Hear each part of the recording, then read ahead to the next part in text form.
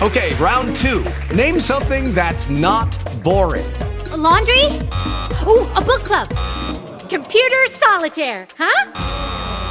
Ah, sorry, we were looking for Chumba Casino. That's right, ChumbaCasino.com has over 100 casino-style games. Join today and play for free for your chance to redeem some serious prizes. ChumbaCasino.com. No purchase necessary. Void where prohibited by law. 18 plus. Terms and conditions apply. See website for details. Talk shoes. Recorded live. Hi, everybody. Hi, everybody. Hello. Hi. Oh, I'm glad you joined the call. I think I've decided, remember last time, or those of you who were on the call last time, I wasn't sure if I was going to take roll or not because it takes a lot of time for me to mark it all down. And so I thought, well, why don't we just announce your name and what city and state you're from. And rather than me saying welcome to the call after each and every person, just know you all are welcome, and it's great to have you on the call. But I think if we try to just go right on down the line and just say your name and city and state, that would be awesome. So somebody go ahead and start. I know it's going to be either everybody talks at once or everybody's silent. So, we'll just see how this goes. So, well, the headset probably. Hi. Well, I don't know. Maybe you should. Maybe you can. Can you? Hello. Marcy Garm, Hillsdale, New York. Tanya? Okay. And Tanya, how do you say your last name? Taylor. Taylor. Oh, that's right. No, Tanya. Okay. Somebody else had a different last name. Never mind. Okay, Tanya Taylor. And where are you from? Something Texas. Yes, Texarkana, Arkansas. Oh, Arkansas. That's right. Texarkana. Okay. And somebody else?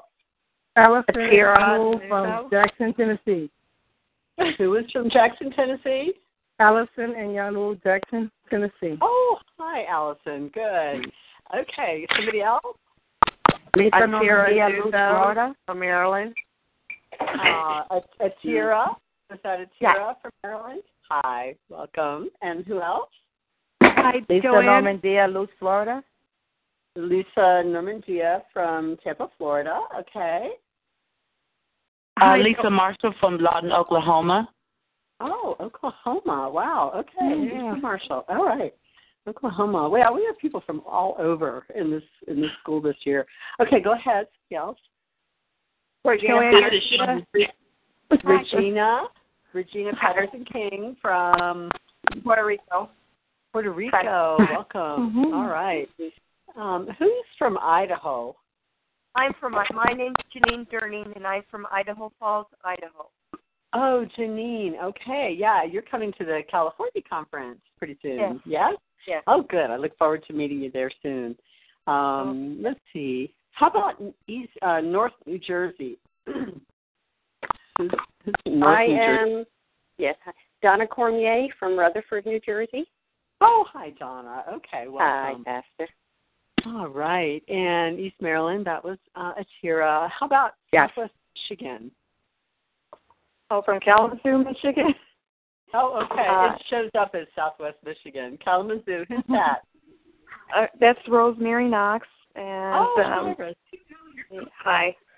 Okay. And Central Massachusetts, would that be? Hi, this is Diane Galto from Southbridge, Massachusetts. Yes. Hi, Diane. Okay, welcome.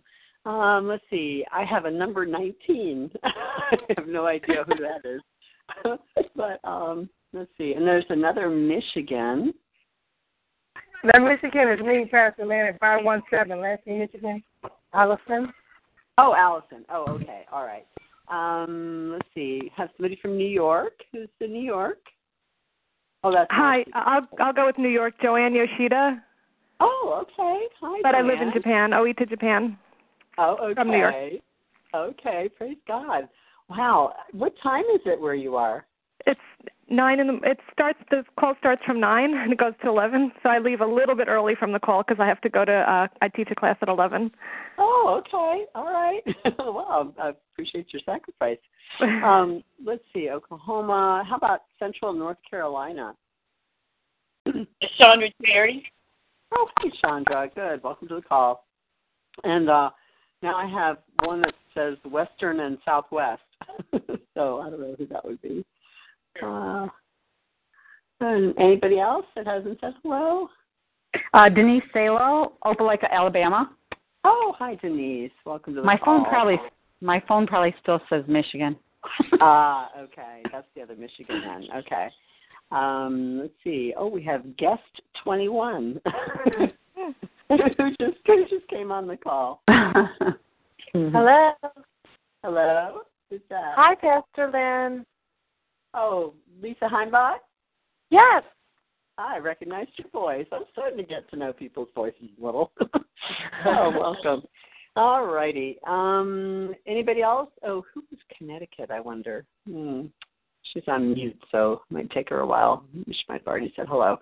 But Pastor anyway, Lynn, this is Carrie from Stafford, Virginia. Oh, hi. Carrie Tyre. Oh, Carrie Tyre. Okay, welcome. Well, Thank you. Carrie, I'm going to pick on you a little bit, if you don't mind. Would you go ahead and open us in prayer, please? Oh, absolutely. Father God, we're so grateful. We're just so grateful for you. We're so grateful for this technology, Lord, that we can connect this way and connect with you at the same time. Father God, I just pray that we would all have a sense of belonging, all have a sense of being a part of your kingdom, Lord, important part of your kingdom advancement tonight, Lord. And I just pray for each and every woman listening, Lord God, that you would shower down your blessings on us as we speak, as we talk. God, that you would guide all our conversations, Lord God, that would be edifying to one another and edifying to you. And that you would give great wisdom, as you already have, to Pastor Lynn as she also responds. In Jesus' holy name, amen. Amen. Thank you. Well, also, Donna Cormier, I'm not sure if I'm saying that right. Cormier, okay. Yeah. At the end of the call, if you're still on the line, would you close us in prayer, please? That way I'll remember. Or if you can remember, that would be great. Okay. Thank you. Appreciate that. Okay. I just want to say how proud I am of you all. Oh, my goodness. I've been trying really, really hard to read at least one essay or watch one video from each person this month. And, I mean, they just come pouring in, and it's so wonderful that you're staying on task. The majority of you have 4 items in my folder that I have for you, and it's just so encouraging to see that you're turning in your assignments weekly. It is just wonderful.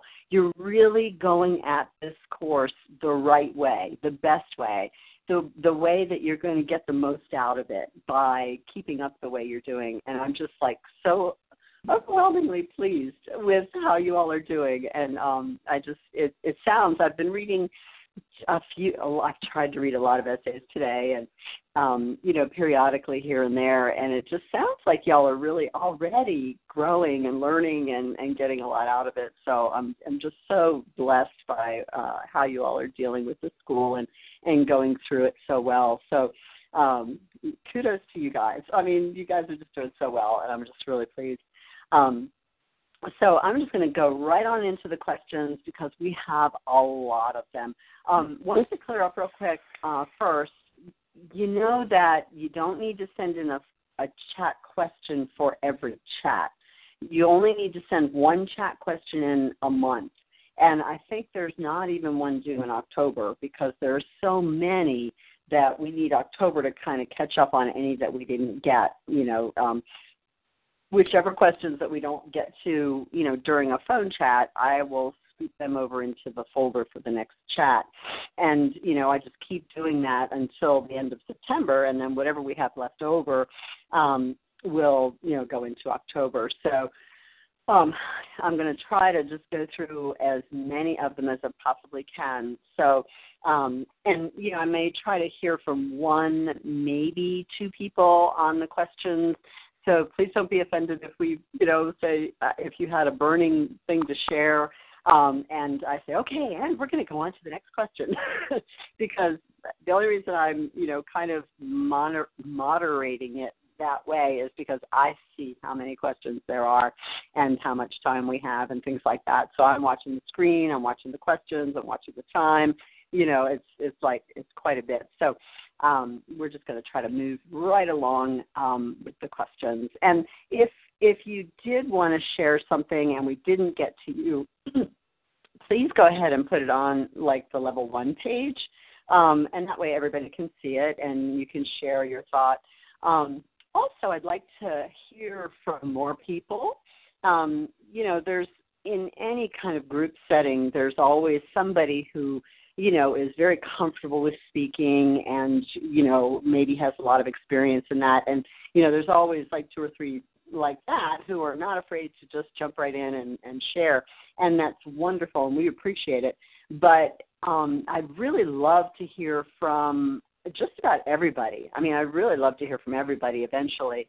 And so don't be afraid to jump in there and share something. Even if you've never had that particular experience before, just share with us what you would do in that situation. And it's just, you have a lot of wisdom. A lot of times we feel like, oh, well, what I have to say isn't important. They don't want to hear me. Well, yes, we do, because what you do have to say is important, and we appreciate hearing from you. So don't be afraid to speak up. So, all right, here we go. The first question is, or comment is from Marie Gaspard. She says, okay, in reviewing the requirements for licensure, this is kind of a level 2 question, but y'all going on to level 2, appreciate it. It says you don't automatically receive a license. Well, it says you receive a certificate upon graduation, a dance minister's certificate after you successfully complete the course. She says, my understanding in reading is that you have to make your intent known if you wish to be licensed under Dancing for Him or your church. If your church does not provide that option, on graduation, do you receive another certificate as a dance minister? Okay, so yes, in level 2, if you successfully complete the course, at the end of the course, you receive a dance minister's certificate. That indicates that you will have studied a course of material and with an emphasis on ministry and dance. So you'll automatically receive the dance minister's certificate should you complete the course successfully. You have the option of being licensed through Dancing for Him Ministries if you want to. It's an option. You don't have to be licensed. And what does licensing mean through Dancing for Him? That's it's kind of like in a church setting, for example, an ordained minister is usually the elders in the church. The elders in the church are usually ordained by the pastor of the church. And the deacons of the church often aren't licensed by the pastor of that church. So the elders, do a lot of the more ministerial things, and the deacons do more serving of the ministry and serving in the church and, set up and clean up and greeting and ushering and all that kind of stuff. So being licensed through Dancing for Him Ministries is likened to being a deacon in the church. So it connects us in covenant, a covenant relationship. There's no obligation or anything like that, but just by virtue of being, with Dancing for Him for 2 years and being with all the other sisters in the school and whatnot, we kind of established this covenant relationship. It's really awesome. Being licensed through Dancing for Him is, I would pray for you and cover you in your dance ministry if your church doesn't cover you. Like, for example, if you have a dance team or dance ministry inside of your church, your pastor would cover you for that. And I would never suggest that you not have your pastor cover you for that. That's your first priority is to your pastor. So I would always also, recommend, if your pastor's going to license you, then that's fine. You wouldn't need licensing for Dancing for Him.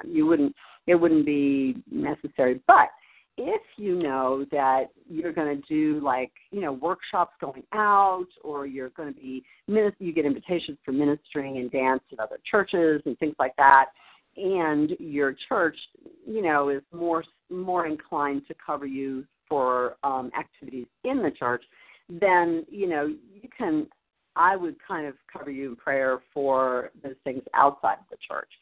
So, just pray for you in general. So, also with licensing, it's, you're licensed through Dancing for Him, so it's kind of like helping and serving the ministry, like being an AP, for example, to a level 2 student once you become an alumni, reading essays and watching uploads and commenting and, encouraging, helping somebody through level 2 and that kind of thing. Or helping me with, videos, or if you're skilled at, online vehicles, you can help me with that. Maybe you'd start carrying my products as you teach workshops and things like that, promote the ministry, forward things from my website, that kind of thing. So that's kind of what licensing is. And as you go through level 2, if you decide you'd like to be licensed through Dancing for Him, all you have to do is just write a little paragraph or two telling me why you would want to be licensed through Dancing for Him.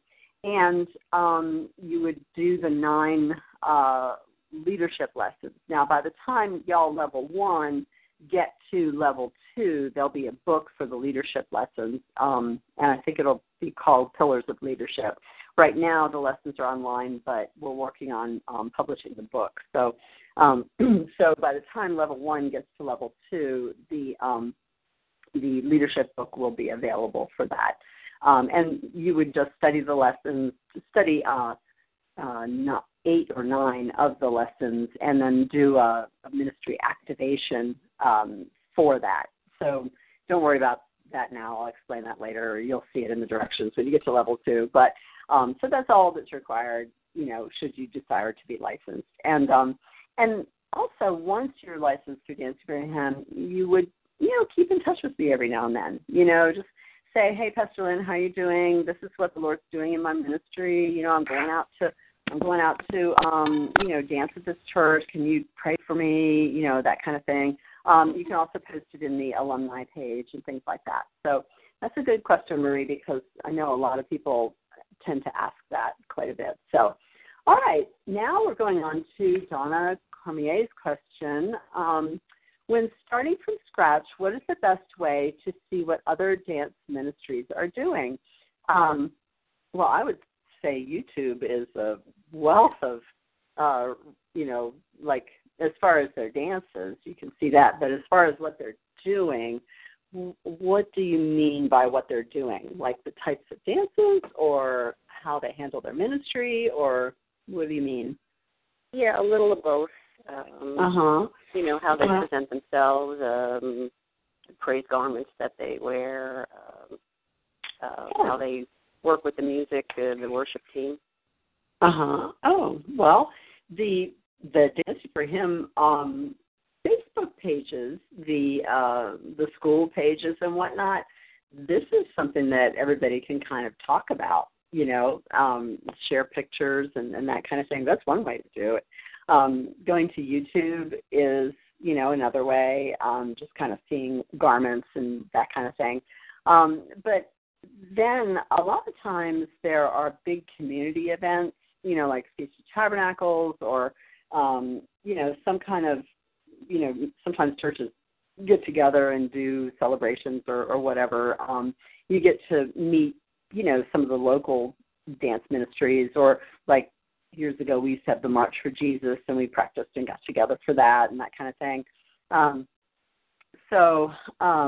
You can look at other people's Facebook pages, inquire, ask to join their Facebook page, and then kind of inquire, well, how do you handle this, or what do you guys do for that, and where do you find garments? One of the assignments for level 2 is to find garment pages online, and then I post their findings on the About Us page. Well, it's actually the Other Links page. So that's one way where you can find out, where a lot of garments are and things like that. Okay, does anybody else have an idea before I spend all night talking too much? So, somebody else want to share? But Pastor Lynn, this is Atira. I liked it when I went to the Bahamas, and there was other dance leaders there, and they had workshops.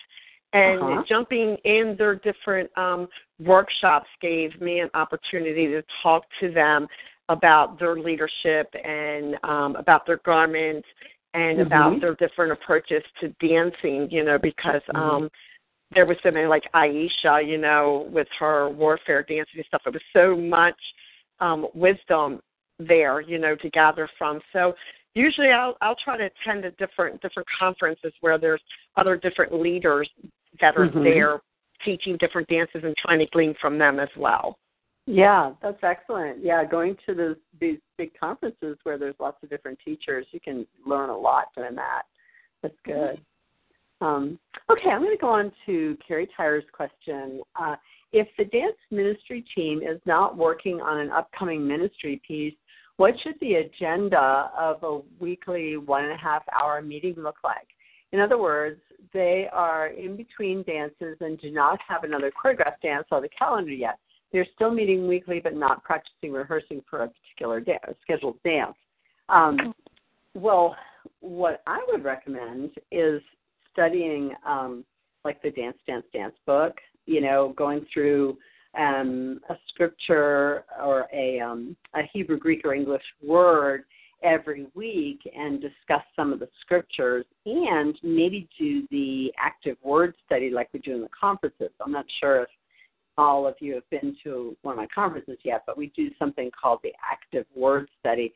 And I think the Dance book and Dance DVD is one of your assignments for March. I'm not positive, but I think it is. And so you'll get an idea in the Dance DVD what an active word study is. It's a fun way to learn the scriptures that relate to movement found in the Bible. Also, I would recommend, you could do that for like 15, 20 minutes, half hour or something. You could also study the Team Terrificus book, which you all have just gone through. Kind of go over some team tip concepts and that kind of thing. Do that for a little while or take one tip a week or something. You might want to practice dance composition. The new dance composition DVD is so much better than the old one. And, these concepts, especially practiced together as a team, you're going to come up with so many ideas that you can put into dances. So, just as creative activities that you can do with dance composition. Another thing, I don't mean to just use my own stuff, but these are great for dance team practice time. The creative worship, take some worship music and practice worshiping together through movement. A lot of times, especially for somebody who's new, it might be a little intimidating to dance during praise and worship during a real service.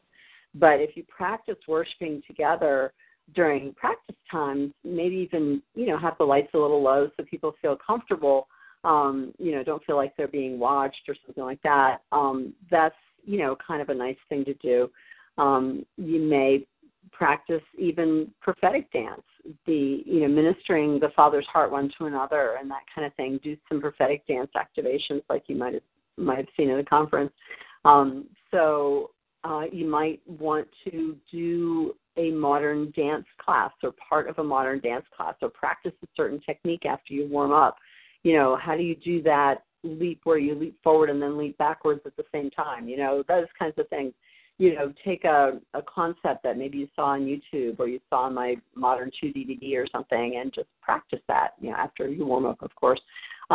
So there's, of course, prayer, open and close with prayer and that kind of thing. So there's lots of things that you can do. Does somebody else have a suggestion of what you could do during the time that you're not practicing a dance? I have one suggestion besides teaching.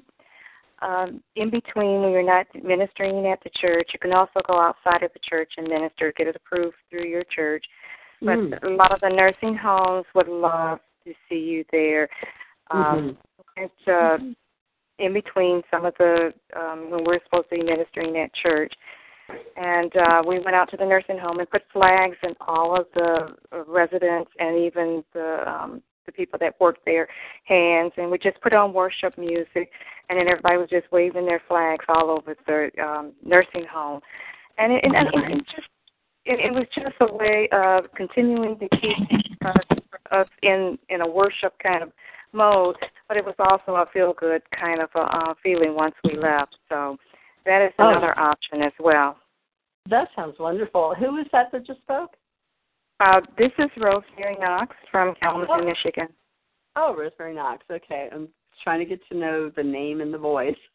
So thank you for sharing that. That's just a great idea. I'm going to go ahead and move on. This is Ray. Ray. She only has Ray chat one, but I don't know who Ray. Let's see. Sandra Ray? I think it's Sandra Ray. I don't know. It doesn't have her name on it. We had a dance teacher for the children. She set rules for them to be in a program. Many times the children would not come, and I would hear her call them and ask them where they were. Oh, call them on the phone, I guess. The children got mad and complained to their parents, which in turn made the parents mad. Or the parents complain and gossip about the teacher. How do you deal with parents who will not stand behind their leader? So she set rules for them to be in the program. Okay, many times the children would not come, and I would hear her call them and ask them where they were. Okay, the children got mad and complained to their parents and so on. Okay, and then the parents complained and they gossiped about the teacher. Okay, who would like to share about that? Pastor Leonard Cicely from Philadelphia. And Santa, right? Cicely Santa. Yes. From Pennsylvania. Okay, go ahead. And I always encourage that when it comes to children and the youth, I always reach out to the parents first. Mm-hmm. And so that takes, because at the end of the day, the parents are responsible for it. So I reach out to the parents. They also, we also have them sign commitment form when they join, just so working, we're us and the parents were working on one accord, to allow the children to minister unto God. So that's just one example. Yeah, that's excellent. That's what I would have suggested, that there should be, guidelines for dance teams, and that if somebody's like probably even under 18, the parents should sign the agreement or the guidelines so that the parents are aware of, what's expected and that kind of thing. So, and even having, talking with the parents before the children sometimes, to make arrangements, especially because they're the ones that have to drive and things like that. So, yeah, that's excellent. Does anybody have any ideas of what to do, like how to deal with this situation? Like, this is like after the fact. This is like, they didn't have the guidelines or whatever. She went to the child, but how does she deal with that now? Like dealing with parents who don't stand behind her and that. It's kind of like she has to almost start over again, but she's kind of put out these fires first. So how would you suggest, she kind of handles this situation? Anybody? Pastor Lynn? This is Chandra Cherry. That's actually Lenora Ray's question. Lenora Ray. I remember it because, Lenora Ray. But I'll go ahead and answer the question. I would have a meeting and just reiterate the rules, and even though the parents are complaining, it's a good time to just go over the guidelines of what they've signed, if they signed the contract. If they have not, then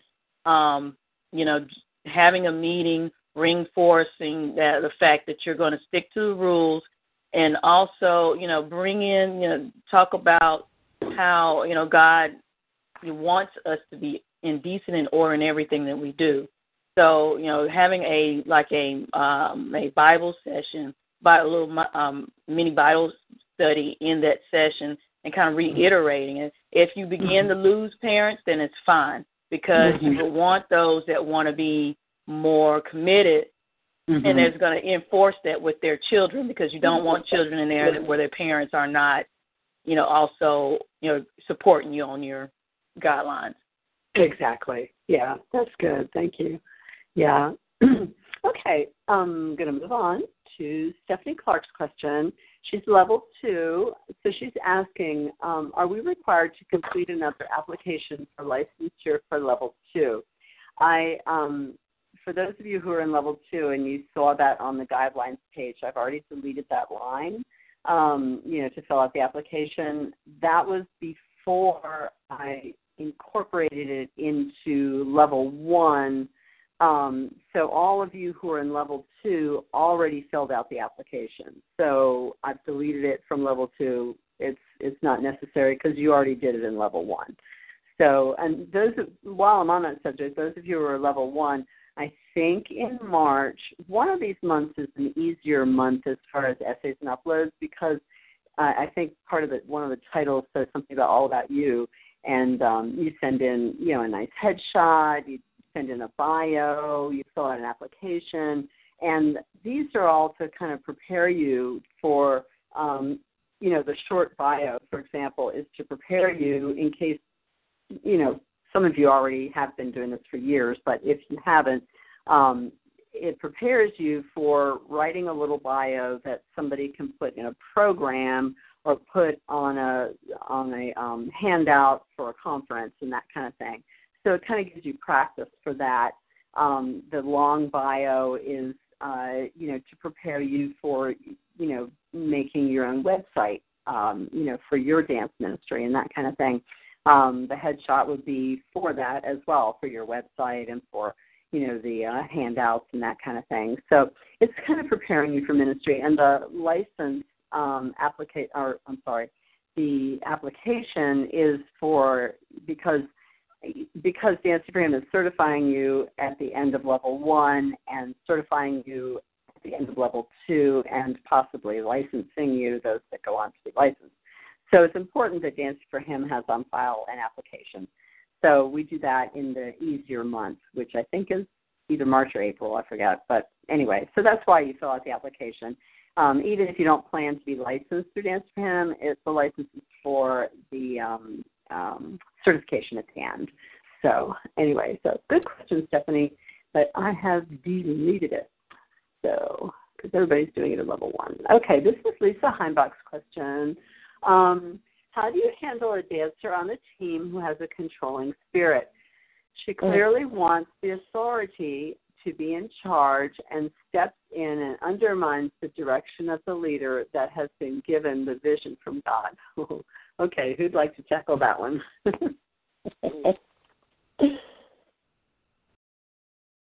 ahead.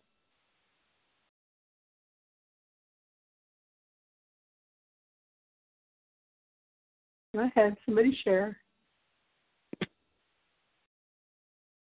Can you still hear me? Because all of a sudden everything went quiet. Yeah, we can hear you. Okay, good. All right, so you are on there. So, go ahead. Somebody talk. Maybe somebody who hasn't talked before. How would you handle a dance? Even if you haven't experienced that, what do you think would be a good thing to do? It says, how do you handle a dancer on the team who has a controlling spirit? She clearly wants the authority to be in charge and steps in and undermines the direction of the leader that has been given the vision from God. Pastor Lynn, I have dealt with that, and usually what I do is I give them all the work that I do as the leader. I make them do the choreography. I make them do all the forms and paperwork. I make them do the phone calls, and I give them all of the control and all of the power. And they are gladly to give it back. Oh, yeah. They don't realize all the work that goes in, huh? That's interesting. Who was that just shared? This is Rosemary Knox again from Kalamazoo, Michigan. Say that again? It broke up. Rosemary Knox. Oh, Rosemary. Okay. But that's what I have encountered with one of the persons that they thought that they can do I wasn't doing enough, I guess, or they felt like they could do or be me, I guess. And so I gave them all this homework assignment one time, and I says, I need you to choreograph this. We need it by such and such a date, and I need you to teach it, and I also need you to lead our Bible study that we normally have. And also, can you call all the ladies and tell them we're meeting here? And by the time I kept on giving her a long list, she kind of backed off, and she said, "Ooh, I don't even want to be you." Wow, that's good. That's good. I hadn't heard of that solution. That's just really good. What I've done in that situation is just be silent and let that person's words fall loudly on her own ears. And what happens when there's one person who is obviously controlling and who's obviously trying to take over or be obnoxious or who knows what, one, they really are hurting and they need to be affirmed. Or in life, they have not been affirmed. And, so they're seeking attention in inordinate ways or not appropriate ways. And so what happens when somebody acts out or is, all the things that we just mentioned, the rest of the people don't, they obviously see that person has the problem, that, there's no fault of the leader. So the rest of the people tend to then rally around the leader, knowing that the other person is the one who needs help, needs love, needs prayer, and that kind of thing. So, and that seems to work. You just be silent and let their rantings or their suggestions, just kind of fall on their own ears. And then they realize, well, I'm not getting the attention that I'm trying to get. I'm not getting across, I'm not gaining control. And also any response would be in a gentle, loving manner, exemplifying the fruit of the Spirit. And whenever I do that, people seem to just kind of, okay, Pastor Lynn. It's like it just seems to diminish somehow. And, it's just, but that's what I've experienced anyway. But I like what, I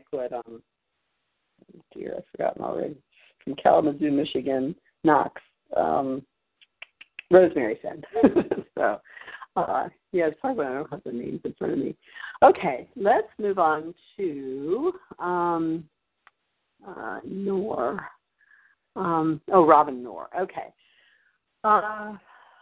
First question for the chat this month is about dance notation. How is dance written down and recorded so we can keep what has been choreographed to be able to do the dance again later or teach it? When I was at Ohio State School of Dance 40 years ago, we learned Laban notation, and the school used an IBM Selectric typewriter to write the symbols for dance. Dance notation was written up and down and as opposed to across like music. So what is the updated way to write down our dances? Well, I wrote back to her and I said, well, kind of what we do now is videotape with our phones. It's just you videotape your practice with your cell phone, and then, you can send it to each other or, project it up on the screen or put it on a computer or, so there's ways to share the clips on, the dance team's Facebook page, that kind of thing. So now sometimes I'll handwrite things, but most of the time, well, now it's just kind of in my head. When I choreograph, I just keep it in my head and just practice. Like all the dances that are on the DVDs lately, the last several years, I just kind of remember them in my head and then, practice them and then do them. But before that, I would write them down by dividing a piece of paper up into like 8 little squares and then I would write the words in the squares, and then I'd draw my own little squiggles inside, like, you know, a little teeny square would mean a flag, and a long oblong would be a bilcloth, and, you know, an X would be, you know, just dancers, and O's might be dancers coming from the other side or something, you know, or whatever. But I would have make up my own little notations. But so putting the words of the song with the moves seems to help. And, I mean, I remember some dances I used to do way back. It would be almost like a book. I mean, it's like a manual. It's so thick and so many pages of notations. But the good news about that was that if I had to go and teach a conference or something, my assistant could look at my notes and lead the practice while I was gone. So it is helpful sometimes to write it down, but primarily the easiest way really is to just videotape it and watch it and review it. And when you videotape it, you see the dance, you think, oops, oh, wow, we all need to fix our arms. Oops, oh, boy, that didn't look good, you know, we got to fix that. So it's really a lot easier nowadays than it was back when I first started. So anyway, let's go to Amy Tang's question. Has anyone used artistic worship to begin a smaller workshop or conference? How has it worked for you? I found it tricky to get traction with a smaller group, especially if not everyone arrives on time. Any suggestions on how to adapt it for a smaller group? For those of you in level 1, if you haven't been to a conference or you haven't watched the Artistic Worship DVD yet, you might not know what she's talking about. Artistic worship is the first thing that I always open a conference with, and that's where I'm led by the Holy Spirit to, you know, kind of create this beautiful tapestry of worship, like the first 45 minutes or so of the conference. And so people come into a worship atmosphere in the conference. Instead of just coming into chit-chat, we come into a worship atmosphere. And I might put them, you know, as however the Lord leads. I might, for example, take billow cloths and make a plus sign with them, and then put dancers in the pie shapes there, and maybe put 4 flags on the outside edges, and then take somebody to walk around with a flag. And as more dancers come in, have them kind of fill in, you know, in the pie shapes and follow the leader kind of thing. And then after a while, I'll kind of change the shape around, maybe create like 4 circles and, you know, have somebody be a leader in each circle and that kind of thing. So for me, it's usually a big, you know, massive thing. And it's just beautiful. It's a great way to open up a conference. But Amy's talking about if you have a small workshop setting, how would you go about, you know, facilitating artistic worship? Well, I'll go ahead and share because I've done that. I had a teeny little workshop, and it was intense. It was a 5-day intensive, actually, and there are only, I think, 5 or 6 of us, very small group, and in a dance studio, and they came from Jamaica, actually. 2 of the girls came from Jamaica and stayed for the week, and it was intense. I mean, we did a lot. I don't want to go into it now. But anyhow, when we did artistic worship, we did everything that we normally do in artistic worship, except we'd only have 1 billow cloth, maybe 2 flags, 1 dancer, and then trade out, you know, have somebody else take the end of the billow and somebody else take a flag and maybe change the positioning around a little bit and that kind of thing. So it really kind of worked out. We might put the props down for a little while and just do some north, south, east, and west, some creative worship concepts and that kind of thing. Or take some time to just worship on your own. You know, everybody just kind of spread out and just worship on your own with nothing in your hands. And then maybe everybody grab a flag and just worship on your own. Or everybody follow the leader with a flag, you know, that kind of thing. So you can pretty well do just about everything you do on artistic worship, but just on a much smaller scale. And it's probably easier to start out giving somebody a prop, you know, giving them the props and then going from there. I would try to always leave myself out of, you know, I whenever I lead artistic worship, I never hold on to a prop.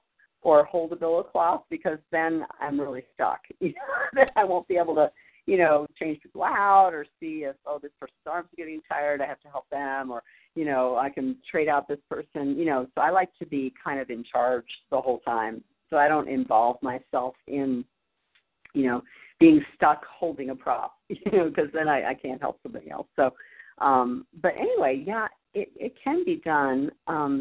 Probably the best way is to get them started with a prop in their hand and maybe have them follow somebody doing some simple movements, something like that. And then once everybody has the prop, then maybe you could arrange them. You can kind of gently, motion, okay, let's get in a circle. You can make motions of a circle with your arms and that kind of thing. And, then maybe lead the motion, or something. So it can be done. I see how it can, it would be tricky if all you've seen is the larger, conferences and whatnot, but that's a good question. Okay, this is Dana Angel's question.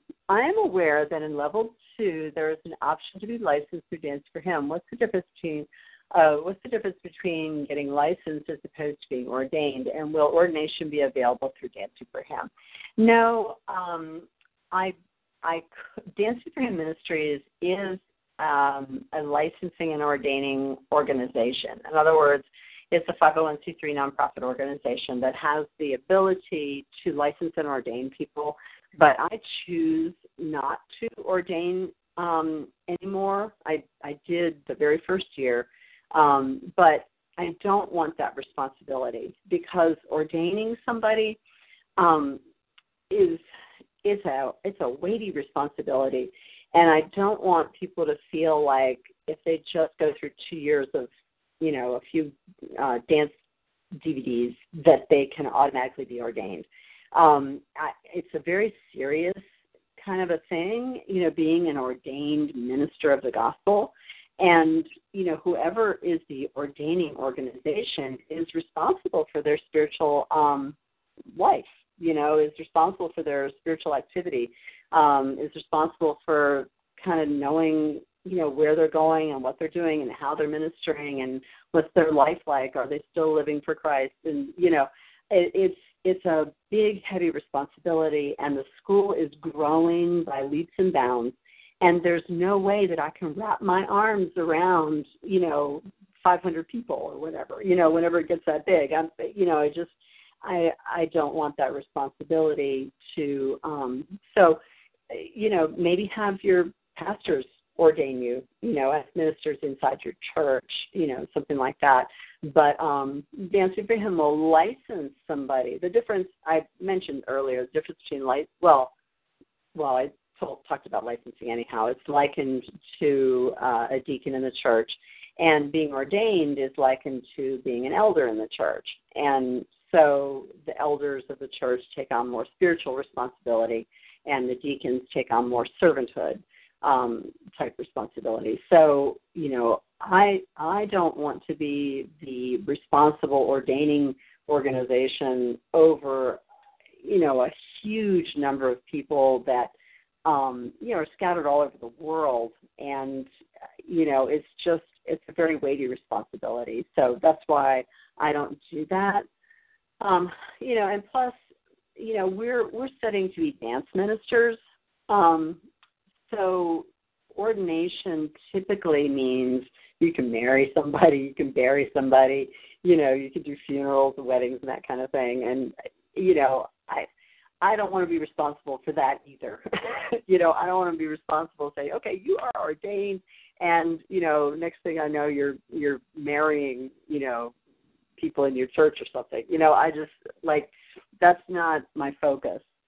My focus is in training people to minister the gospel through the arts. Anyway, I hope that kind of explains it. So it's a very serious thing, being ordained, and a weighty responsibility, and there's just too many people. And, like I said, people will then expect that because they, watch some DVDs and write some essays that they can automatically be ordained. And I think there's more to it than that. So I hope that answers answers the question, because I know a lot of people would ask that as well. Okay, this is Ruth Brown's question. I'm curious if anyone has some ideas to encourage and give opportunity for men to release the unique worship dance that is inside of them. Okay, let's hear from somebody new. Let's hear from somebody who has not shared yet.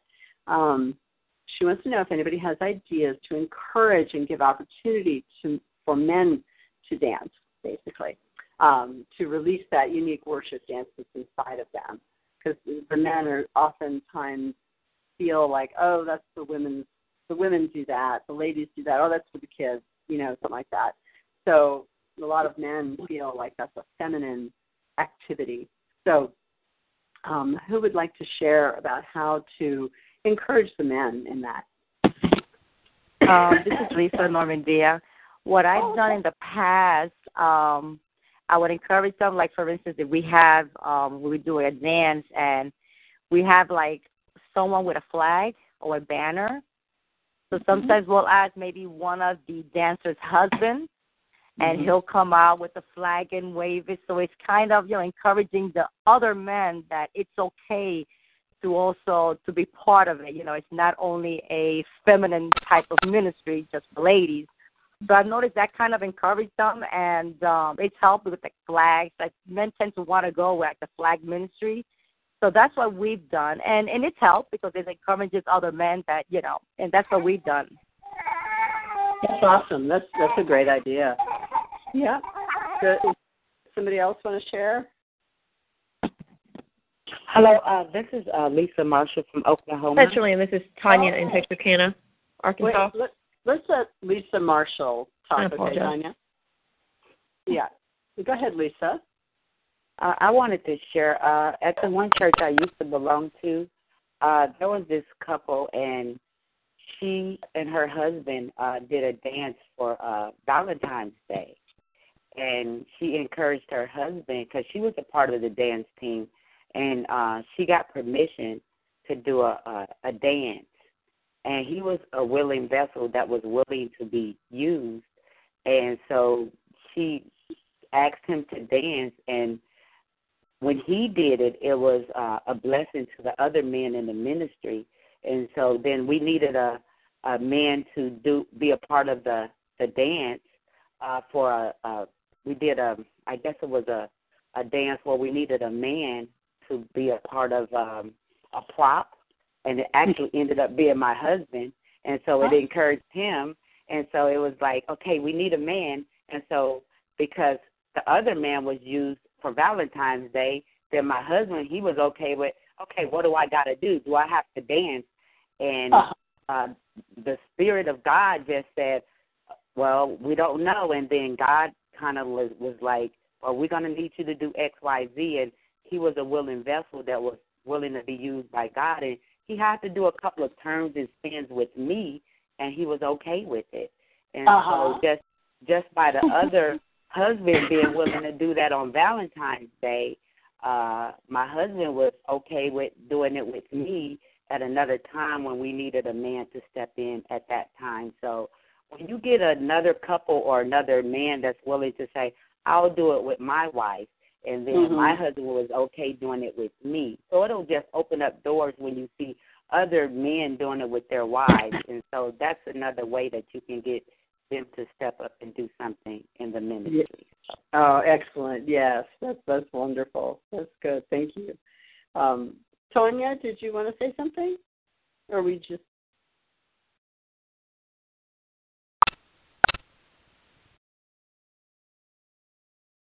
And they're probably trying to unmute. Can you hear me now? Yes.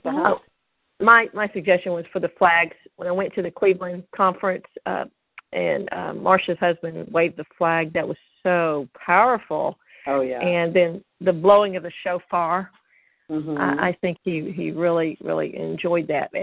And I was actually surprised when I saw a guy in the video, so that broke me out of box. Of course, it's for everybody. There's no male or female in the Spirit, but it was mainly the flags and the banners and the shofar that I thought the men would really get into. Yes. And so I appreciate what Dennis did, or what the two gentlemen did in Cleveland. Yeah. Oh, and you should see that couple dance together. they do that Hebrew folk dancing in their own little circle, and they do that Roni Roni song that's really fast. And they did it together at our retreat one year, and it was like 3,000 feet high above sea level, 3,500 feet above sea level. So the air is a little thinner, and that's a very aerobic dance. And they were huffing and puffing more so than they normally do. But he loves to dance with his wife. Yeah, it's awesome. But anyway, all right. This is Janine Durning's question. My question is: I know that we are to proof the Dance Room website and the products, but I'm unclear where on the website will we give specific areas to read and proof for each week.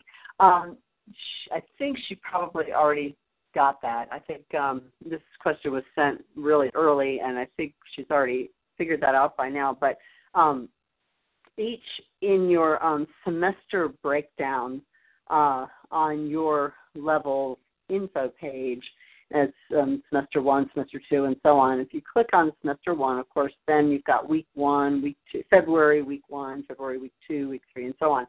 And each week, I think it's probably the first line in each week, without having it in front of me, says something about, I think the first one, for example, was, basically look at the Dance Room homepage and then explore the links that go directly from the homepage and see what's there, So it's right there in the weekly lessons.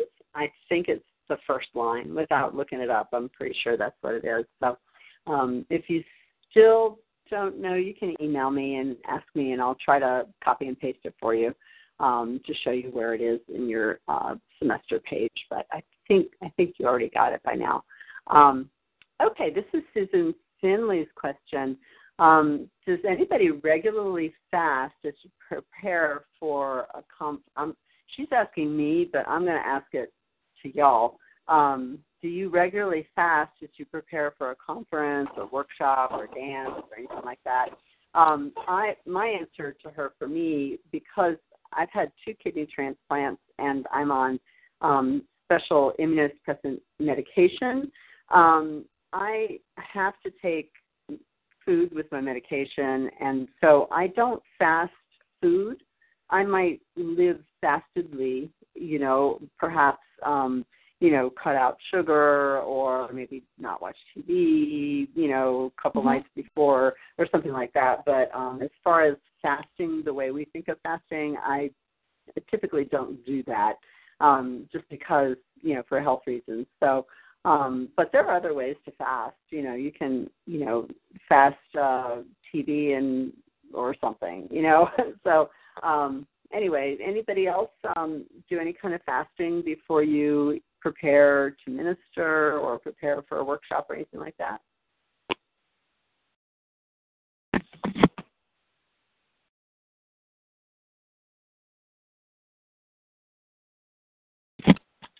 Well, I'll also say that this Dancing for Him was really founded from a fast. I had fasted something. I don't know if it was meals or sugar or I don't know what it was, but I fasted for 30 days. And, y'all read the story, I think, if you've gotten to that part about my bio in the website or about the history of Dancing for Him. I don't know. You probably haven't gotten there yet. Maybe level 2 has. But anyway, that was, the Dancing for Him was born out of a result of fasting for 30 days. But it was, again, I think even back then I had just had a kidney transplant, so I couldn't fast just drink water or just eat this or that. I had to be very careful about how I fasted. But it can be very powerful in drawing you closer to the Lord, gaining more spiritual, being more spiritual and entering into His presence better and hearing more clearly and things like that. So it definitely is beneficial, but you have to be wise, with how you fast and seek the Lord as to what would be the best, for you and and be mindful of your health and that kind of thing. So, but anyway, okay, this is Wendy Smith's question. What are your thoughts or ideas on how to get through a choreography block when you have a deadline to keep?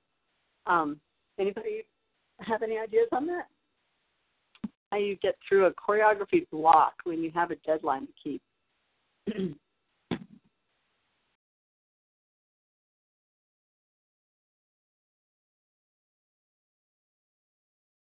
Pastor Lynn? Yes. Hi, Marcy Garms. I don't have a ministry to do that with, but I have deadlines for DFH, and I am really blocked a lot of the time. So what I have to do is just stop, walk away from it, sit down with the Lord, pray, feel His peace, then release to go back and start working on it. And 99% of the time, the Lord brings me to reveal something that I'm able to videotape and then upload to school. Yeah, that's exactly what I would do. Just ask Him to show you, and that's how it seems to work for me, and that's how I get through most of the homework. Yeah, no, that's excellent. Yeah, that's what I would do. Exactly what you said. That's exactly what I do. So, does anybody else have an idea? Like, if you get blocked for choreography, any ideas?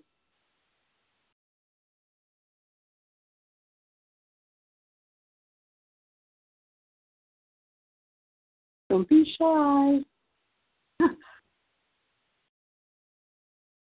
There's got to be 30 of you on the phone. Somebody has to say something. Yes.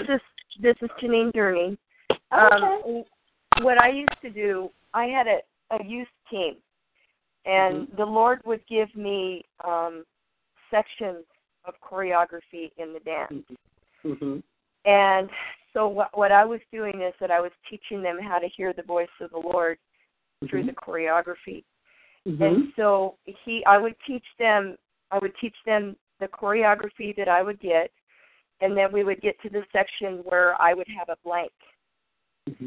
And then I would say, okay, now you guys are going to listen to the voice of the Lord through the song, and you're going to be the ones that are going to create this section. So they would listen, and then they would get the choreography for that song. That's excellent. Yeah, that's excellent. But what it taught them is it taught them leadership skills, it taught them leadership, and then it also taught them how to hear the voice of the Lord and how to see how it fits together with the rest of the choreography. That's excellent. You're a great teacher in that, by raising them up to do that. That's really awesome. Another thought is if you happen to have a group in your choreography block, have the group do some of the dance composition exercises and create the exercise that's in the dance composition. Just pick an exercise, anyone, and then put it to the music where you have the blank, and see what ideas you get from that, or see how something may work. And the dance composition is a really valuable tool, and I'm surprised that I don't sell a ton of those, because that dance composition DVD and the choreography have the most valuable information that will transform your dance. And but it's funny, because even when the new one came out, I didn't sell that many of them. But people don't understand or don't realize the value that's in there and the zillions of ideas that they can get, just by practicing some of those dance composition ideas. But anyhow, so that's what I would do. But anyway, yes? Is that? Okay. Because that's exactly what. Uh-oh, we're losing you. Whoever's talking, you're fading in and out. I'm sorry. Yeah, I think we lost you. Sorry. Remember that and come back, okay? We're going to move on to Chandra's question. But try to remind me, a little later on if you're able to get back on. This is Chandra's question.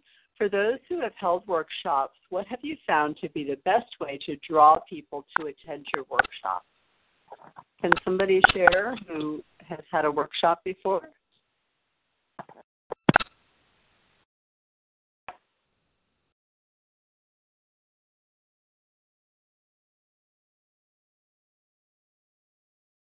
This is a quiet group.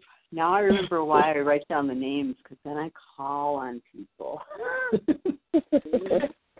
You don't want me to do that. No. Go ahead, speak up.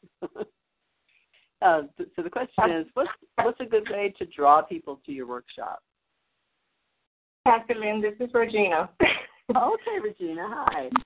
I was being obedient, so I haven't answered any questions because you said if you answer the question last time we had our chat, not to speak. But if you I'll answer the question. Okay, please, yes. For me, what I have done to get people to come to workshops and get more participation is basically I start with my church body, with the dancers from our group, and we try to minister with other dance groups in the community from different churches and help them. We kind of spread the word that way through the churches that we're associated with, and our friends, and inviting people that don't necessarily attend the church but enjoy dancing. So that's helpful for us in getting people for our workshop. Nice. Now that's good. How about locally? Do people use Facebook if you're having a local event?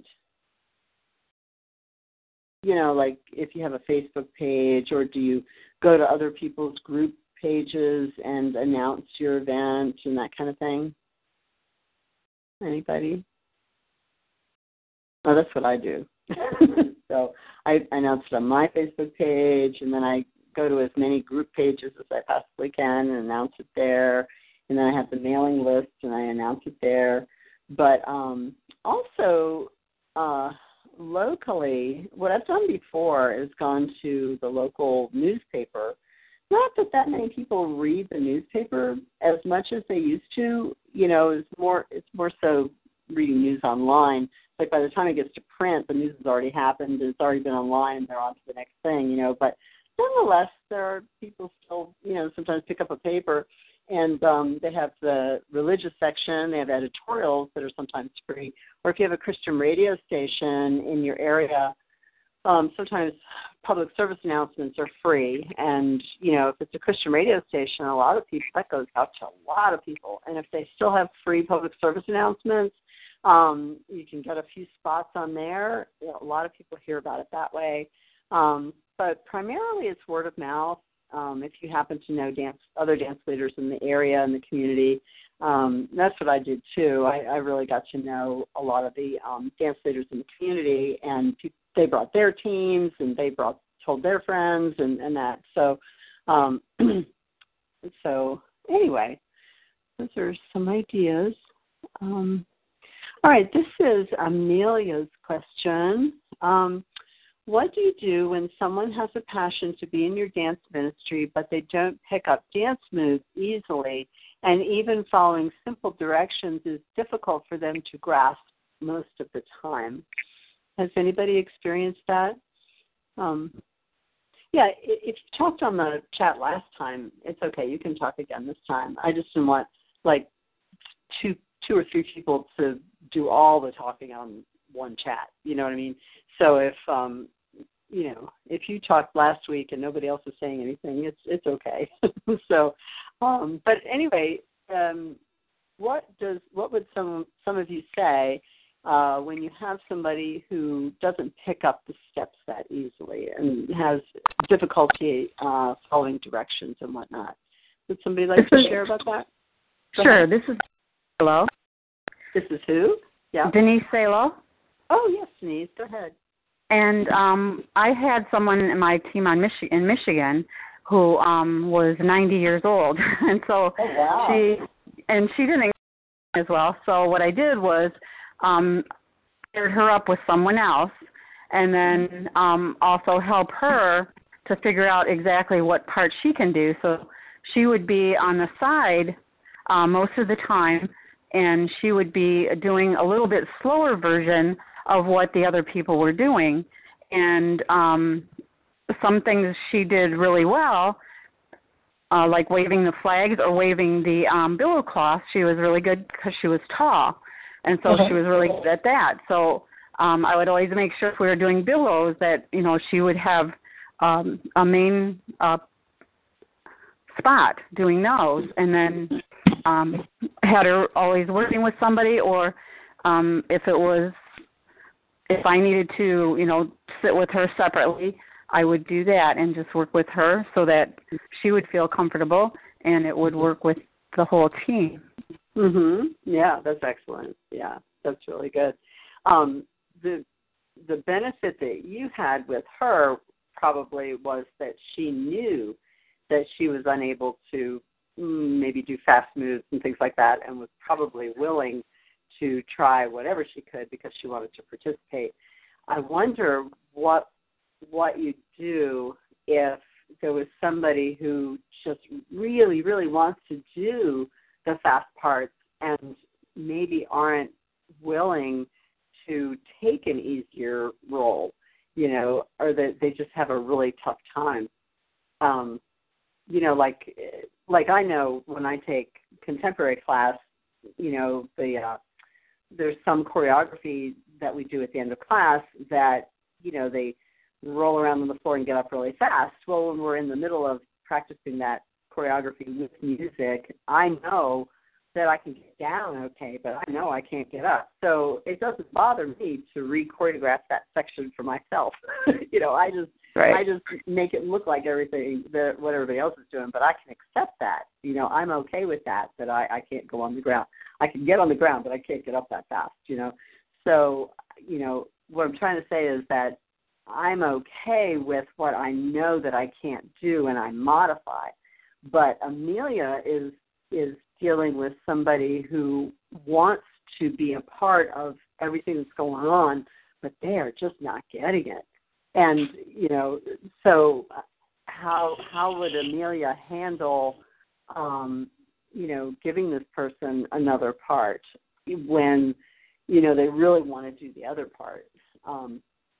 Well, like you said, Denise, probably, have them pair up with somebody. Pair up, yeah. That's a good idea. Yeah, have her pair up and have that person, maybe take some extra time, right? Yeah, and then you can see what they're capable of, too. Like when they're pairing up with a partner, you can see what they're able to do, and you can give them something that's going to, be what, show their capabilities at a better, and maybe it's, a better part of the dance that they're able to do, too. So give them a lead once in a while, too, because you know what they can, you can see what they can do. Yes. That's good. That's good. Yeah. Pastor Lynn, this is Lisa. I had a similar experience. It was with one of our youth dancers. She really wanted to be a part of the group dance, and she just could not get the dance move. So what I did was I told her that I would stand in front of her, but off to the side. And the dance instructor, the leader of the dance group, she wanted to just pull her and not let her dance at all. But what I did was I said, I'll stand off to the side. Nobody will know that I'm standing in front of you, and just keep your eyes on me. Just look at me. And so I told her, look at me. Don't look nowhere else. Keep your eyes on me, and they won't know you're watching me. And so she was able to get through that dance. But later on, her mother just came to me and told me, she said, look, she has no rhythm. She says she really wants to dance, but I think she's just on the team because of her friend. And so she just later on and told her she made up her mind she really wanted to do piano and not be a part of the dance team. But she was just really on the team because of her friend. And so, but she actually got through the dance by following me. And so, but the other dance teacher just like, no, we're going to cut her from the team. I said, but she showed up at every rehearsal. Right. One of the requirements was if you come to every rehearsal, then you get to perform. So I told her, I said, just follow me, you know. Right. So that's how she was able to get through that dance. Yeah. Oh, that's good. That's really good. Here's another little tip that reminded me of. It's very minor. It's very slight. It's not real obvious. But I think it's in the choreography book that an audience's eye naturally moves in the direction that we Westerners will read. We read from left to right. So when we look at the stage, our eyes naturally gaze going left to right. So it's not a bad idea to put your stronger dancers on the left. If you're in the audience looking at the stage, put your stronger dancers on the left and your weaker dancers on the right. Then they won't get noticed as much. So it's very slight and it's not a big deal. And don't say, oh no, we can't put so and so over here. It's like it's just a suggestion. Because and also when you study the choreography book and the value of direction of movement, movements going from upstage right to downstage left, which makes the audience look from left to right, is a stronger movement. So if you have somebody who's a stronger dancer, you may have them do movements kind of in that direction or coming right at the audience and that kind of thing. Whereas weaker dancers, you may have them go the opposite direction because that's like the weakest direction. Well, actually, circle is the weakest direction, side to side is second weakest. But if you want somebody to not be seen as much, have them go opposite of the way that people naturally read. But that's if it's a big choreographed dance. Everybody's doing the same thing. I like Lisa's idea, have somebody in front of them to follow specifically. But I just want to throw that out there about the reading from left to right because it might be a nice way to place to put somebody. Okay, this is Lisa Normandia's question. I know that a dance ministry normally has some requirements in order to be a part of the ministry. Should each potential member sign a waiver of liability form and or medical clearance letter from their physician if they have any medical issues? Currently, there is someone who is inquiring and would like to dance for the Lord. However, she suffers with seizures, back problems, and has trouble walking. Oh, my gosh. I need wisdom in this area. Wow. It wouldn't be a bad idea. Let's see. Waiver letter of medical clearance from the doctor. Yeah, well, typically they do that if you join a gym. If you're become a gym member, you typically have to, sign a medical clearance form. I think part of the contract of joining a gym, you usually have to do a waiver of some kind. When I do my conferences, I have everybody sign a waiver. It's probably not a bad idea, particularly if somebody knows that they have these issues and whatnot. It's just a good way to protect you and protect them, So, not that many dance teams do that, I don't think. But if you're inquiring about that and you have a feeling that you should, you probably should. It's probably not a bad idea, Yeah, I would just say it's just make it a matter of course. Especially if you have somebody with those kind of conditions.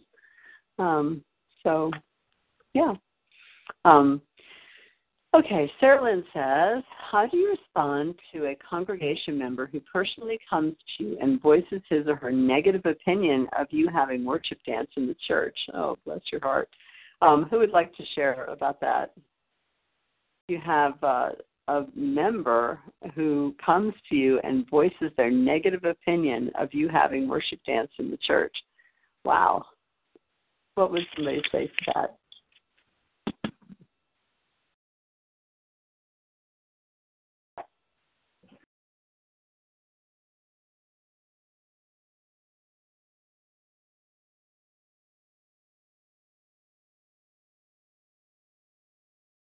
Hi, this is Christine Kovacs. Am I fading in and out? Oh, okay. Hi. Christine, what was your last name? Kovacs. Oh, that's right, Christine Kovacs. Okay. Hey, would you like to share what would you do if somebody comes to you and voices their negative opinion of you doing worship dance in the church? What would you say to the person? Well, if the pastor has already allowed it, I just smile and that's all I do, because there's not, I mean, it's already okay with a minister, and I don't see how they can take it out if it's okay. It's just like if they don't like a person that sings in church, you know. Right. Yeah, that's good. I think Sarah Lynn actually, I believe, is a co-pastor at that church. So she is one of the leaders that allows dance in church. So here is a church member. At first I read it like she was just a dance leader in the church or something. But I believe she's actually co-pastor with her parents at that church. So here is a member coming to the pastor and saying, I can't believe you're allowing dance in the church. Why? And so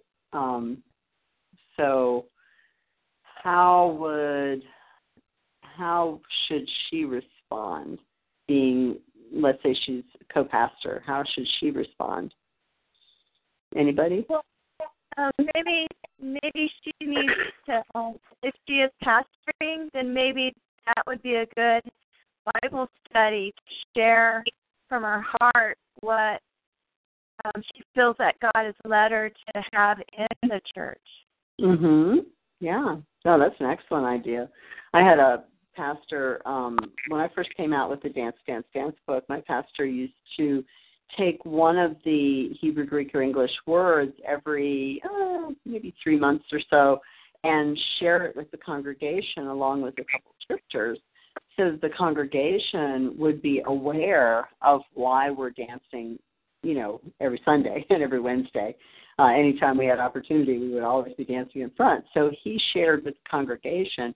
So when that kind of information, support, and approval comes from the head, the congregation very easily accepts it, as opposed to them not understanding it. So whether you're a dance leader, a dance member, or a pastor, if the pastor or worship leader condones it from the pulpit, there's a very, very good chance that the congregation as a whole will accept it. So if you're a dance leader or a dance member, not a pastor, it might be nice to talk with the worship leader or the pastor and ask them if they had ever considered maybe talking a little bit about dance in the church. Okay, this is Angelica's question. She said, let me make it bigger. Hold on, I can't see it. Okay, I finished moving to another state to live, and I am praying and looking for a church to join. Which should take into account to choose my new church?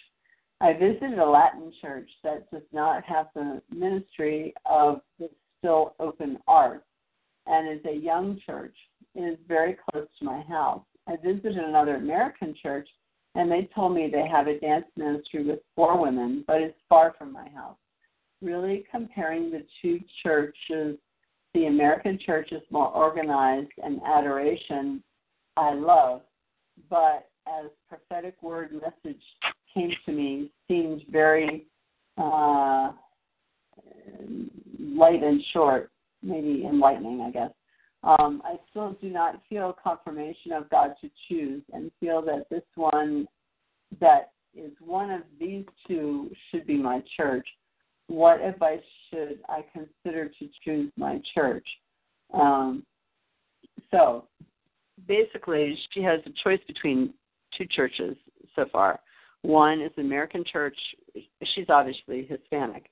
And she visited an American church that has a dance ministry, and she visited a Spanish church that does not have dance ministry, and it's close to her house. So she's wondering, how does she choose which church to go to? Does anybody have any advice?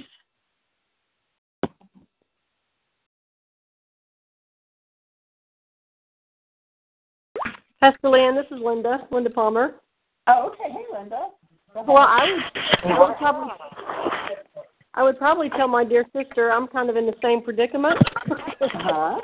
And what I would do is just continue, just praying with the Holy Spirit, because, when I go to a church, I know I'm on assignment.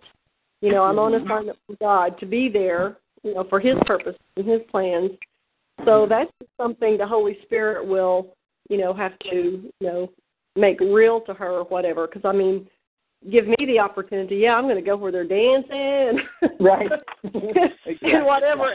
And right now I'm kind of like in that kind of situation. There's a place where it's just so open. So I'm still searching the Lord, because it's like, okay, Lord, do I, what is it? So basically I think that's going to be a situation where the Holy Spirit's going to lead her and me also, and just we are on assignment. And where, Lord, do you want to use me?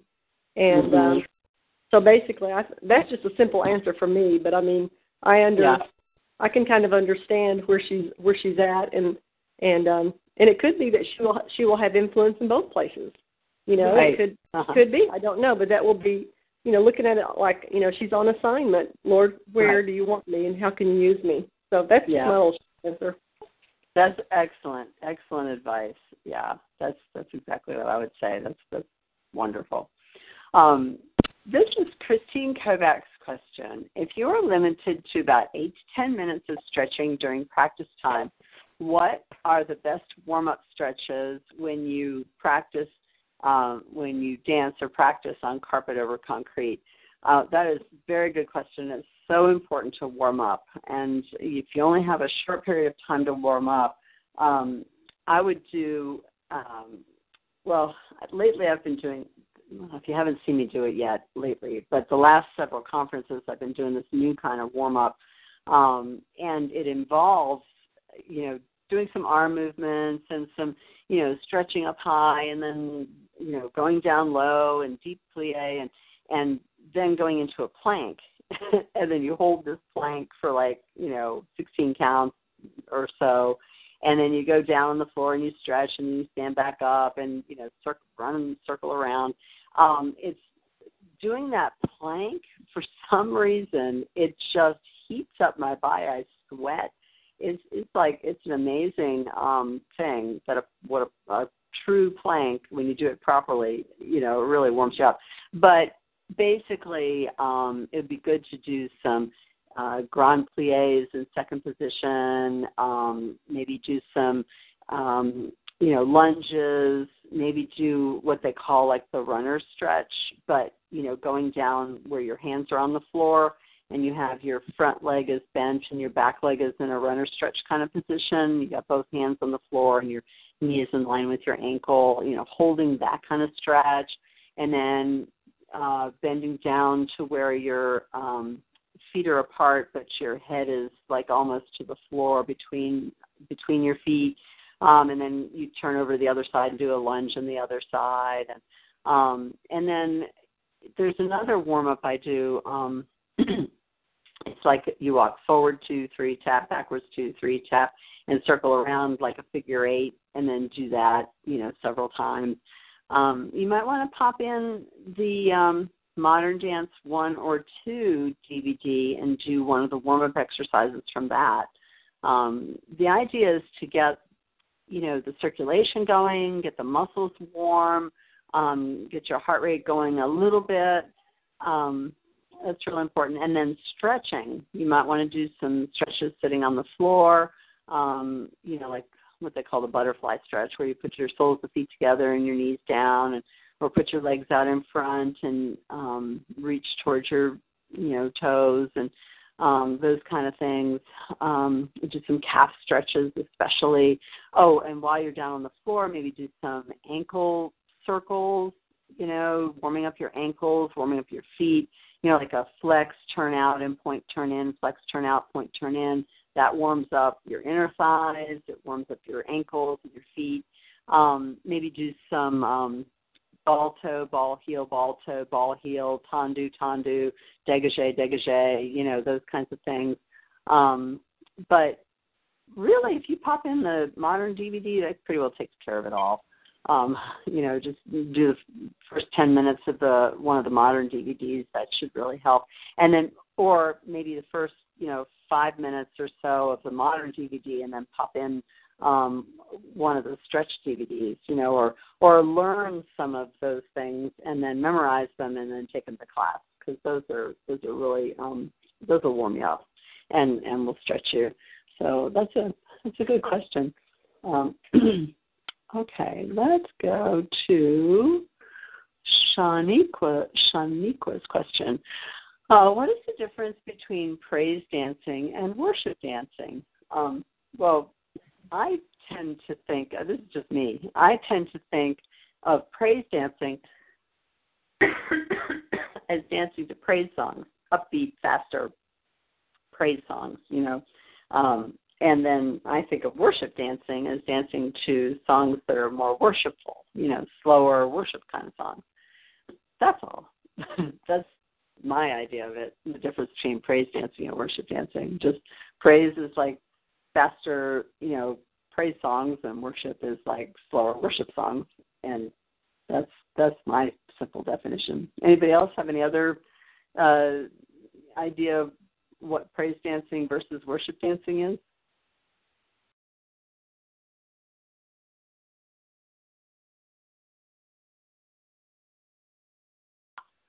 All right, this is Regina Patterson-King's question. Can boys use all the same worship instruments as girls? For example, streamers, billows, scarves, fans, etc., or should they only use flags and banners? Who would like to comment on that? Can boys use any kind of prop, basically? Yes, Pastor Lynn, this is Cicely again. Okay. We have quite a few young men, including my son, who are on our dance team, and they absolutely can, do the flags. We don't limit them at all, to one particular thing, but we do have a couple of young men, which is awesome. But they absolutely can do it. Maybe they can, do it in a different manner. Sometimes some moves a little bit more, I guess, feminine. But we can work on changing that to make sure that they're ministering appropriately. Mhm. Yeah, that's excellent. Right, that's the way I feel too. Just good. All right. Was that Cicely that just talked? Yes, Cicely. That just pulled up your question. And okay. Your question. This is Cicely's question. Are there times that you have to redirect someone away from enrolling in this program? Let me think. It seems that I have, only because, there was one lady from a foreign country, and she had very, very hard time communicating or understanding what I was saying. She had a hard time understanding my emails. She had a hard time understanding what the school was all about. She wanted to change all the rules. She didn't understand why it had to be done the way it was done. So, she was like, okay, this is not for her, and so I was very delicate and very gentle and nice and everything, but I encouraged her to just buy the videos and watch them, on her own. And, and so, yes, I discouraged from enrolling in the program because she didn't get it. She just didn't understand what it was about, why it had to be done a certain way. So I could tell that it would have been difficult for her the whole time. The others that I discouraged from joining were those that just discovered it at the very last second before school was about to begin. And, I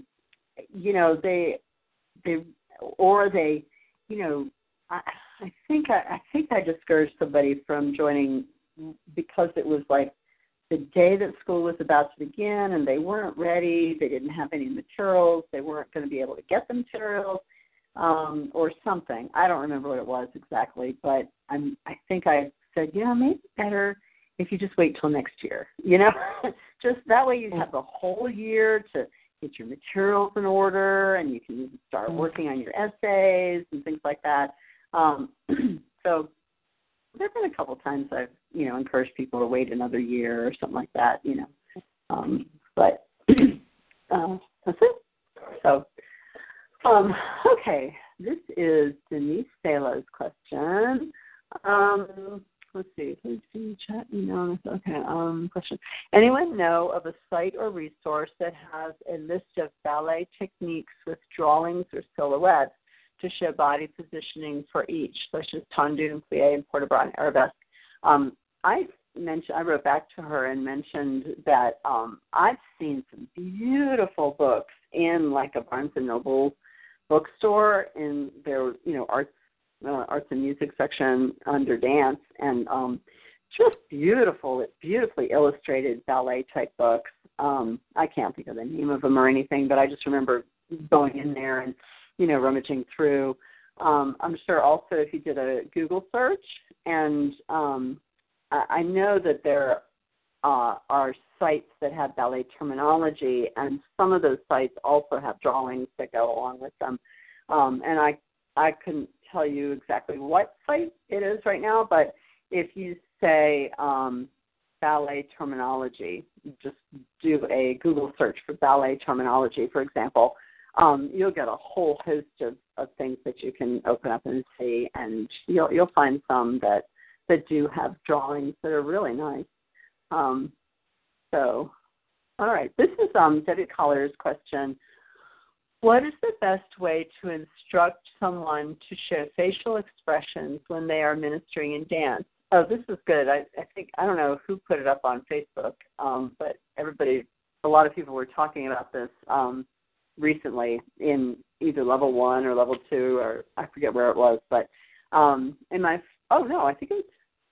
think it was on the Dancing for Him page. I think that was the recent Thursday discussion question. Anyway, in my former ministry, there were dancers who would not crack a smile no matter what the music they were ministering to. I am currently working with a young lady whose facial expressions are blank when dancing. She says she feels it on the inside, however, it is not showing on the outside. What do you suggest? Anybody have any suggestions for that?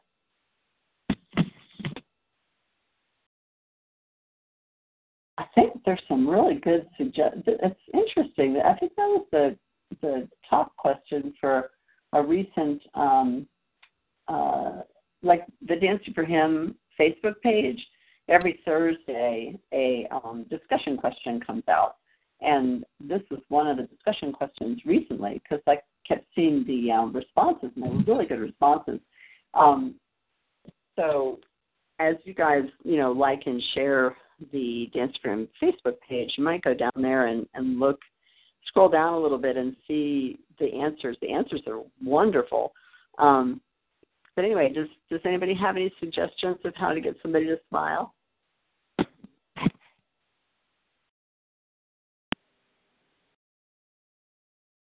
Hi, Pastor Liz. This is Barbara Simpson. I got on just a little late, but I am here and working with my students. Usually, when I try to get them to do facial expressions, what I do with mine is we'll do word association.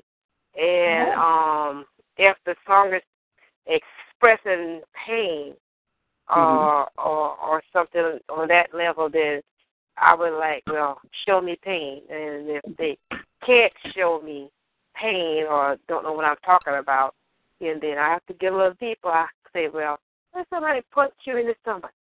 And I say, how would you look?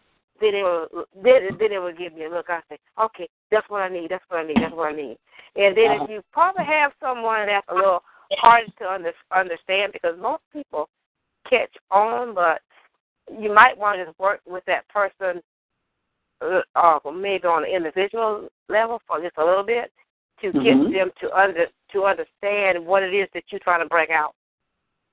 And then first of all, you have to understand your song, word association, and then you have to relate to what the song is trying to pull out of you.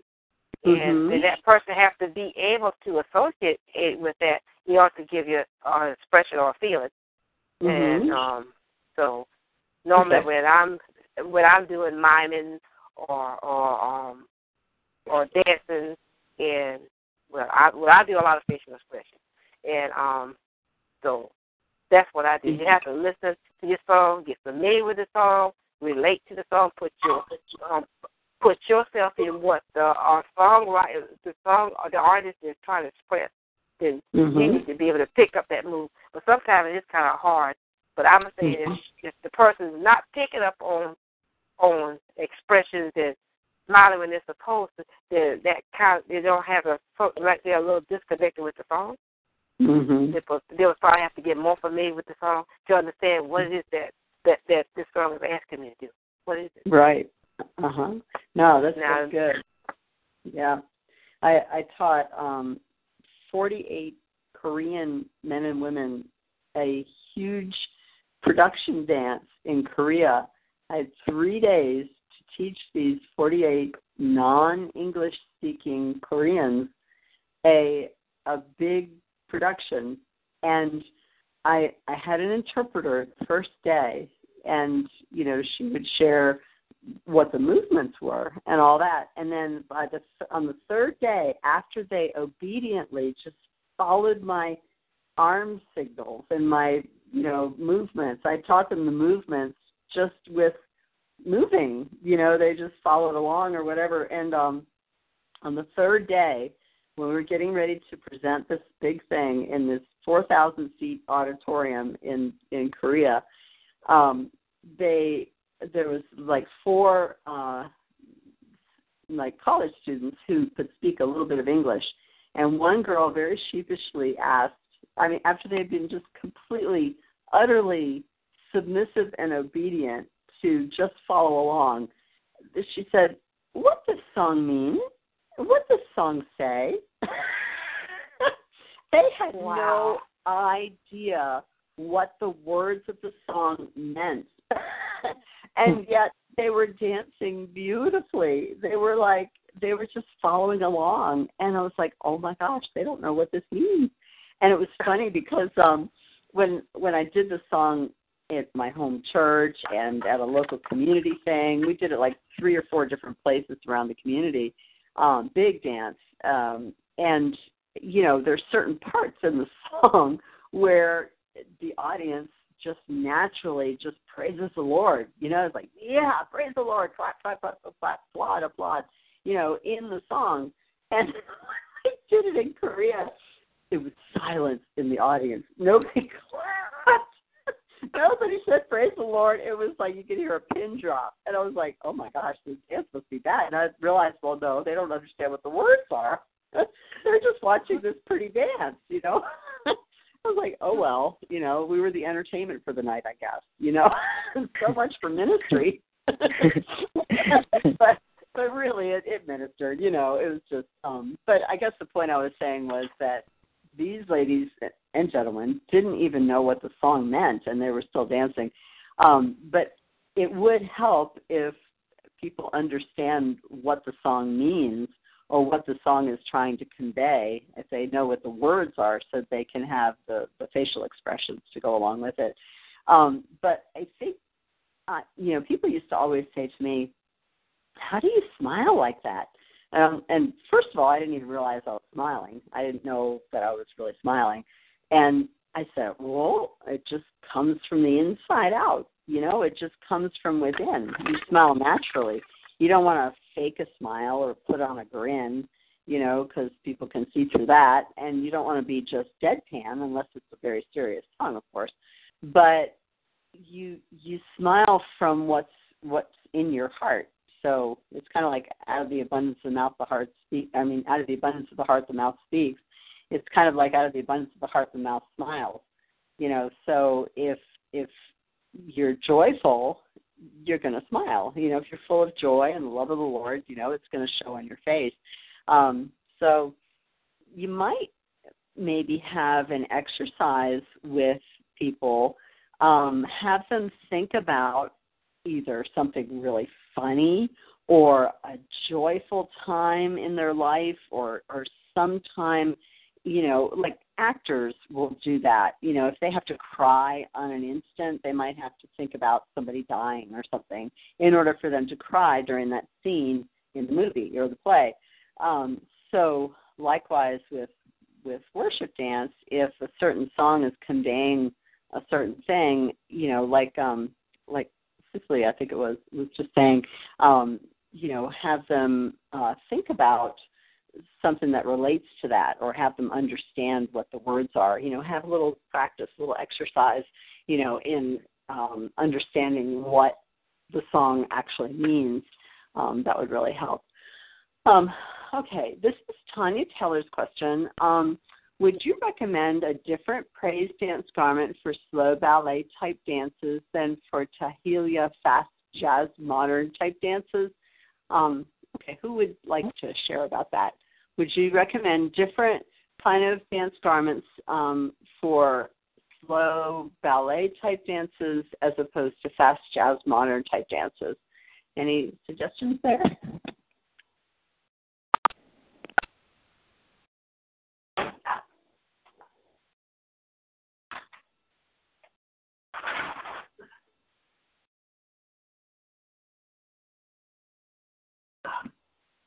I was hoping somebody would answer. I had to go open the window. It's getting hot in here. This is Janine Durning. Uh-huh. Now, wouldn't it have to do with presentations? Is she talking about presentations or just worship? I think the presentation dances. She doesn't say, but I think so. Okay, well, this is how I would look at it, is what is your song conveying? And then your outfits should also bring a message that go along with the song. Uh-huh. That's how I look at it. So in other words, if the song is worshipful, then your clothing should be that way. If your song is like I said, what I did with my youth team, if the song was upbeat, then we adjusted our clothing to go with the song. Mhm. Yeah. Does that make sense? Mhm. Yeah, that's exactly.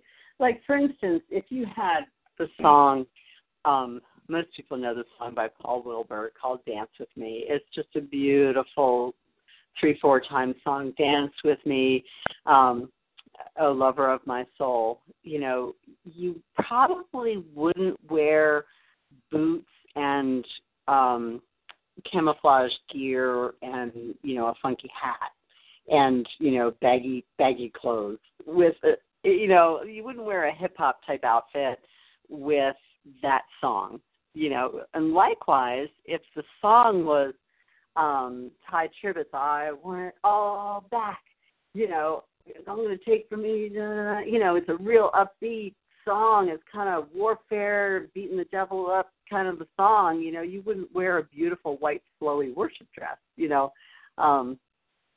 So you're right. You would, kind of see what's appropriate for the song. So, yeah, I think, Tanya, what you're sensing there is correct.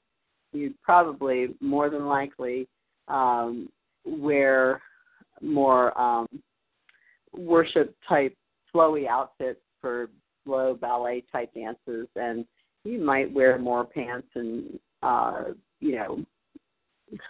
you'd probably wear something different for faster type dances. Yeah. So that's good. All righty.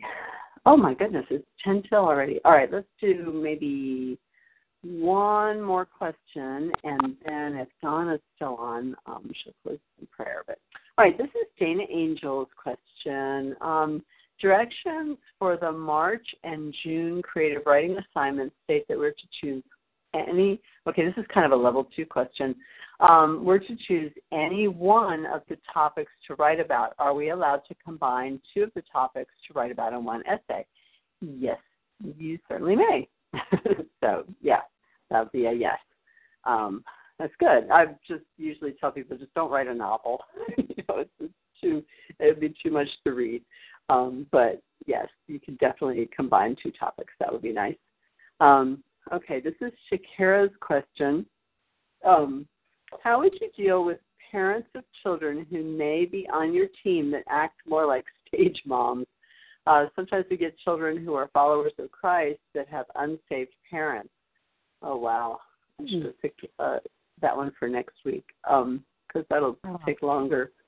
So she's wondering how to deal with the parents who are like stage moms who, want to have a say in everything.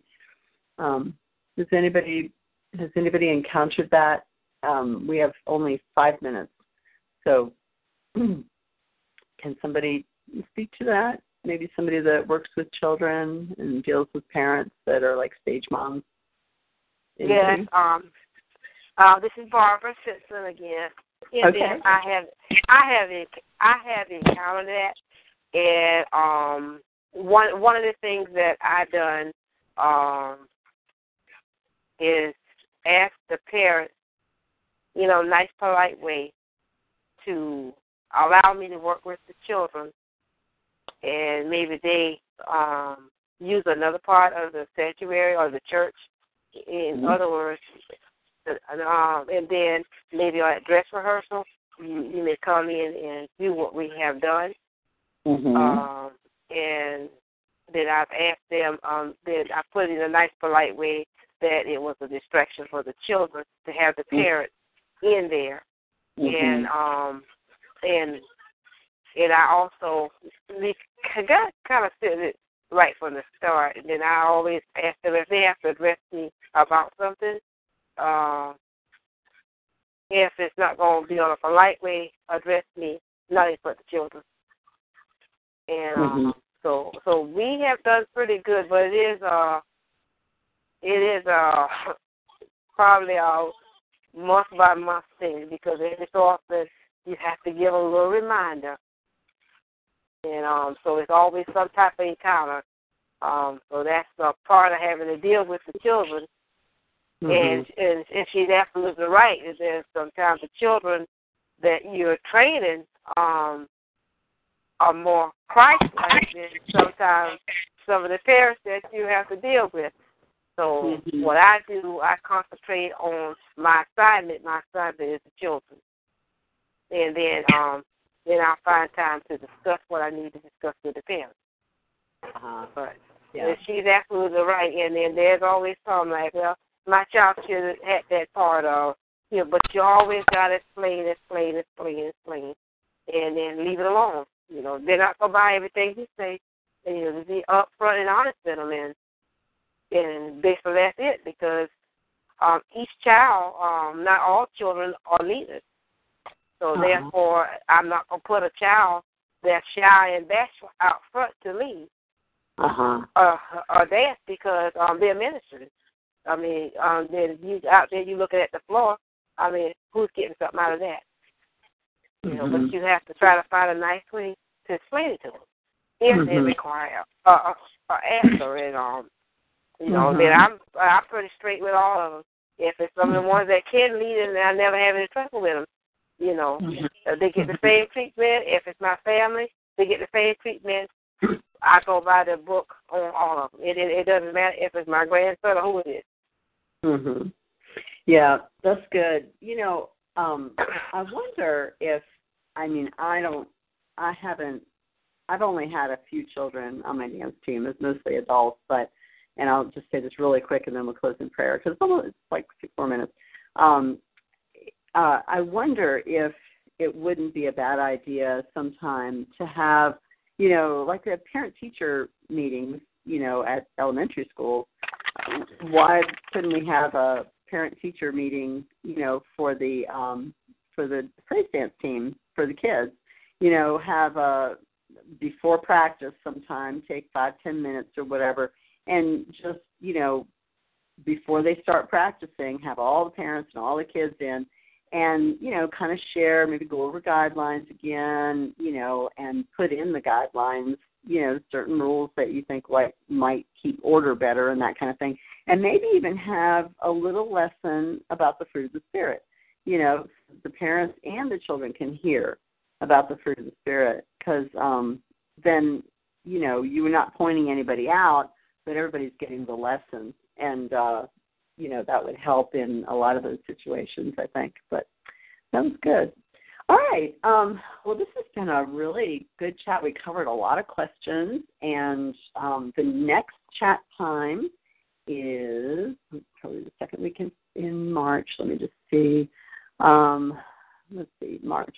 Yeah, if y'all can remember me in prayer, I'll be gone to California from Wednesday, March 4th, and Thursday, March 5th, I'll be away. I'll be setting up the tables on my birthday, March 5th, and coming back on Sunday the 8th from California. So, and there are, I think, 4 students and 1 alumni going to be at 5. There's, I think, 4 level 1 and 1 level 2 and 1 alumni coming to the California conference. So I'm really looking forward to meeting all of y'all. So if you could just remember me in prayer, for that conference, that God's power will be manifest and that his presence will be there, and, that people will be touched and healed and delivered and set free, and that I'll remember everything and, all that. So, but anyway, so the chat is, let's see, all right, today's the 22nd. Oh, dear, 2nd and 4th. I'll be coming back from California that night. I'll be exhausted. But I guess we could still have the chat because that's the second Sunday. How does that work? First, why don't I have it on the 1st and the 3rd? Because I'm always away on the first weekend. Oh, I see. Because I ended up. Okay, so all right. I'm sorry for thinking out loud, but yeah, the next chat will be different. It's March 8th for the next chat. Even though I'll be tired coming back from jet lag in California, I'll hopefully call on you all, and you're not going to be shy by then, and you'll speak up, and everybody will participate. So we'll have our next chat on March 8th, and the one after that would be the 22nd, I guess. So that would be the 2nd and the 4th. But anyway, all right, so great chat. Thank you all for participating. I appreciate hearing your voices, and I can't wait to read more essays and watch more uploads. I'm trying to get at least one thing from each person, watch or read one thing from each person each month, and even that's tough, but I'm working at it. So thank you. You all are doing a great job, and I look forward to hearing from you next time. All right, God bless. And so, Donna, would you close us out in prayer, please? You only have 2 minutes, please. Thank you. Okay. Yes, hallelujah. Father God, we praise you and we thank you for this blessed time that we shared together, the thoughts that were put out, and the great ideas, and the beautiful fellowship with all the Dancing for Him sisters. We thank you for our wonderful teacher and mentor, Pastor Lynn, and for all her great direction. We love you, Lord, and we pray for continued growth in all of our dance ministries. In Jesus' mighty name we pray this. Amen. Amen. Thank you. Bless you all. Bye-bye. Bye. Bye. Bye. Bye. Bye-bye. Bye-bye. Bye-bye.